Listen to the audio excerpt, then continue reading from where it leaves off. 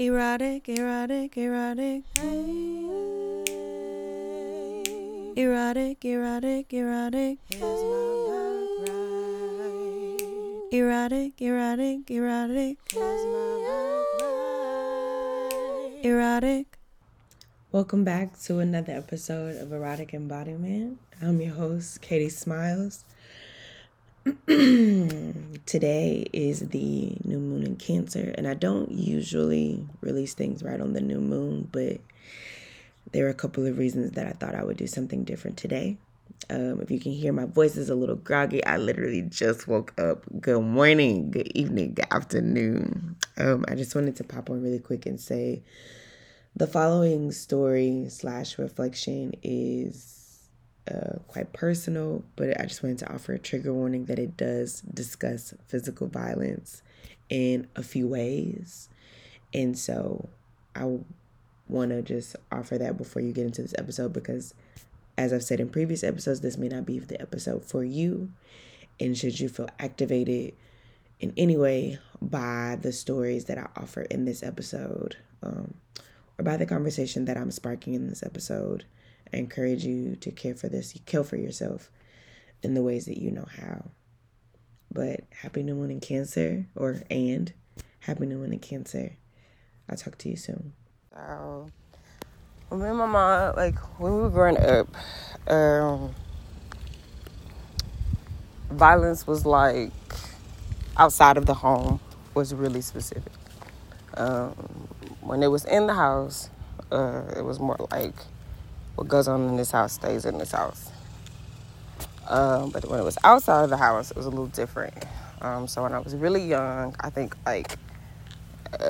before kindergarten, I got into this big fight at Tufley Park.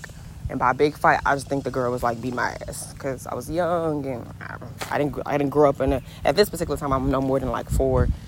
I wasn't really exposed to a lot of fighting. And even noticing that I have to explain why the girl would beat my ass. This girl's beat my ass. That's that. But I think it was multiple days, and I think the second or third day, my mama was like, "Okay, look, either you gonna beat her ass or I'm gonna beat your ass. Let it be known which one you want." And so I think I ended up winning the fight, but my mom still had to come up there, right? And so, in that particular time, I'm like, oh, my mom was like, don't let nobody put their hands on you. And then fast forward to 6th grade, I got into this real small, but it was a physical altercation with this girl on the bus. This girl hit me, and I was like, don't hit me. And I hit her back. And we ended up exchanging some licks. I would say it didn't really feel like no fight to me.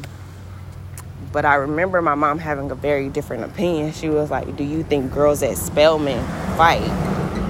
Right? Using this kind of language of do you think basically isn't fighting beneath you? But then, as I'm telling you this story, fast forward a year later, there was this other girl. Now, the girl that was on the bus was Hispanic or Latinx, and she was small, and I think she slapped me open hand. So I was like, I wasn't too pressed about it. I'm gonna get my lick back because she's not about to hit me. But there was this other girl in 7th grade. This girl played sports, and I'll never forget, she used to hang with these 2 dudes. They used to bully the shit out of me. Y'all, I didn't grow up in a house with a whole lot of money. And so it was many times that I felt like the kids around me was dressed a lot better because their parents had more money. My mom, I remember, my mom would buy us, 4 pairs of pants or 5 pairs of pants and 5 shirts, and that had to last you all throughout the year. Whereas these kids, I felt like their parents was just kind of buying as they go. They had, an abundance or a surplus of resources, and I didn't have that.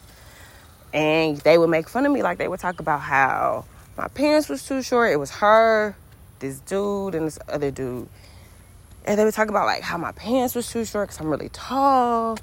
I remember one day Mr. I ain't gonna say his name, but this dude's like 7th grade history class, they said I had dick sucking lips, and I was like, what the fuck does that even mean? Because I'm also, keep in mind what I should have said was, I'm new at this school, because I transferred. This was my first year at this school, whereas all these kids have been together. So I'm wondering if it's just like, new kid roasting. But yeah, like, these kids was really clowning me. And I remember we had like little SSR time. And keep in mind, yes, I am a very sensitive kid, and I'm really just trying to make friends. Like, I ain't trying to cause no trouble. I am not somebody that's really about to be picking on people. It's not my ministry. And so I just was like, why y'all picking on me? Like, the fuck? And I remember we had SSR, and I remember I wrote in my journal, like, I think I'm cuter than her. Like, why are you pressed? So this girl, I don't even know what happened. I think she was like, and I read in your journal that you think you cuter than me. Oh, that's how you feel? And I was so embarrassed because I was like, why did you read my shit, first of all? Second of all, I do think I'm cuter than you. Money or no money, bitch. All you got is nice hair. But I didn't say all that, because what I didn't say and what I think I should say going forward is, by the time I got to 7th grade, I'd had that fight in kindergarten or whatever the fuck. I'd had that fight I fight another fight in 6th grade with a girl on a bus. But then I also got punched in the mouth at a Boys and Girls Club. That girl swelled up my lip like really bad. And then, so I'm like, I grew up in a house of domestic violence, so I think that also shapes it. And I'm also just not a fighter in that way. I think some of it is just that, like, I don't think I'm a win. I'm not somebody to think about physical fighting. I'm not somebody that wants to fight. Not like that. I'll go toe to toe with you on some word shit or some bullshit. But when it gets physical, I feel like that comes down to personal strength. And maybe I just didn't think I was that strong. I don't know. But y'all, when I say this girl hit me like 1-2, and she hit me so fucking hard, I was so stunned. I was like, what? And I'm like, no, I'm not about to hit you back, because I think you're going to beat my ass right in front of all these kids, embarrass the fuck out of me. And then what? I'm the new girl that got her ass beat in first period math class. And it's like, I'm also thinking about how I used to have a crush on this dude. He was so cute.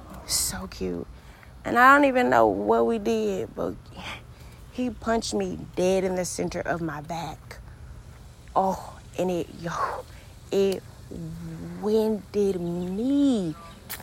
Oh my God, it winded me so. Oh my God, maybe I do need to learn how to defend myself. I don't fucking know, but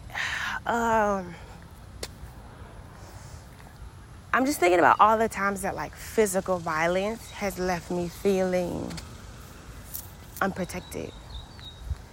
And how advocacy work is a different type of violence.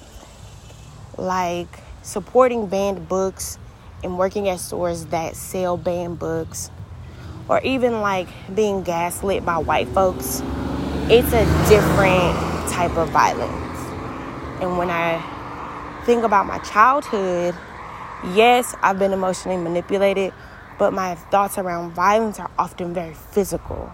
Like somebody is going to punch the fuck out of me, or they gonna say some shit in front of some people that's gonna really set me apart in a way that every time I come in front of that group, that's gonna set the tone, right? But advocacy work and trying to build policy and thinking about, some of my people that I follow on Instagram that are like, burn this shit to the ground. I'm having a hard time synthesizing that physical violence that I experienced as a young black girl and my ability to be violent in the ways that I know how to be, while also protecting myself and not creating a synonymous link between if I defend myself, I'm going to be winded. And even as I say that, I'm like,